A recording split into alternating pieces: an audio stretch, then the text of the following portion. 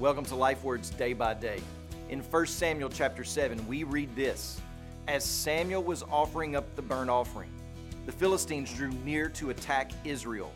But the Lord thundered with a mighty sound that day against the Philistines and threw them into confusion, and they were routed before Israel.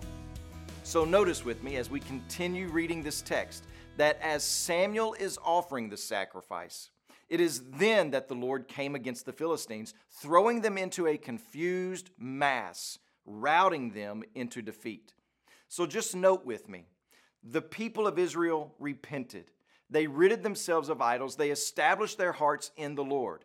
They began to serve Him alone, fasting, praying, and worshiping. And it was then that the enemy got closer, madder, bigger, meaner. Repentance does not put you in the place of non-conflict.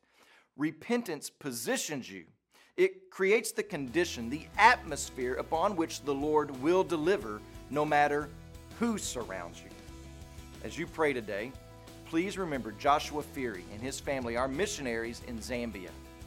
And also remember the Niaramba Life Word broadcast that's heard throughout Tanzania.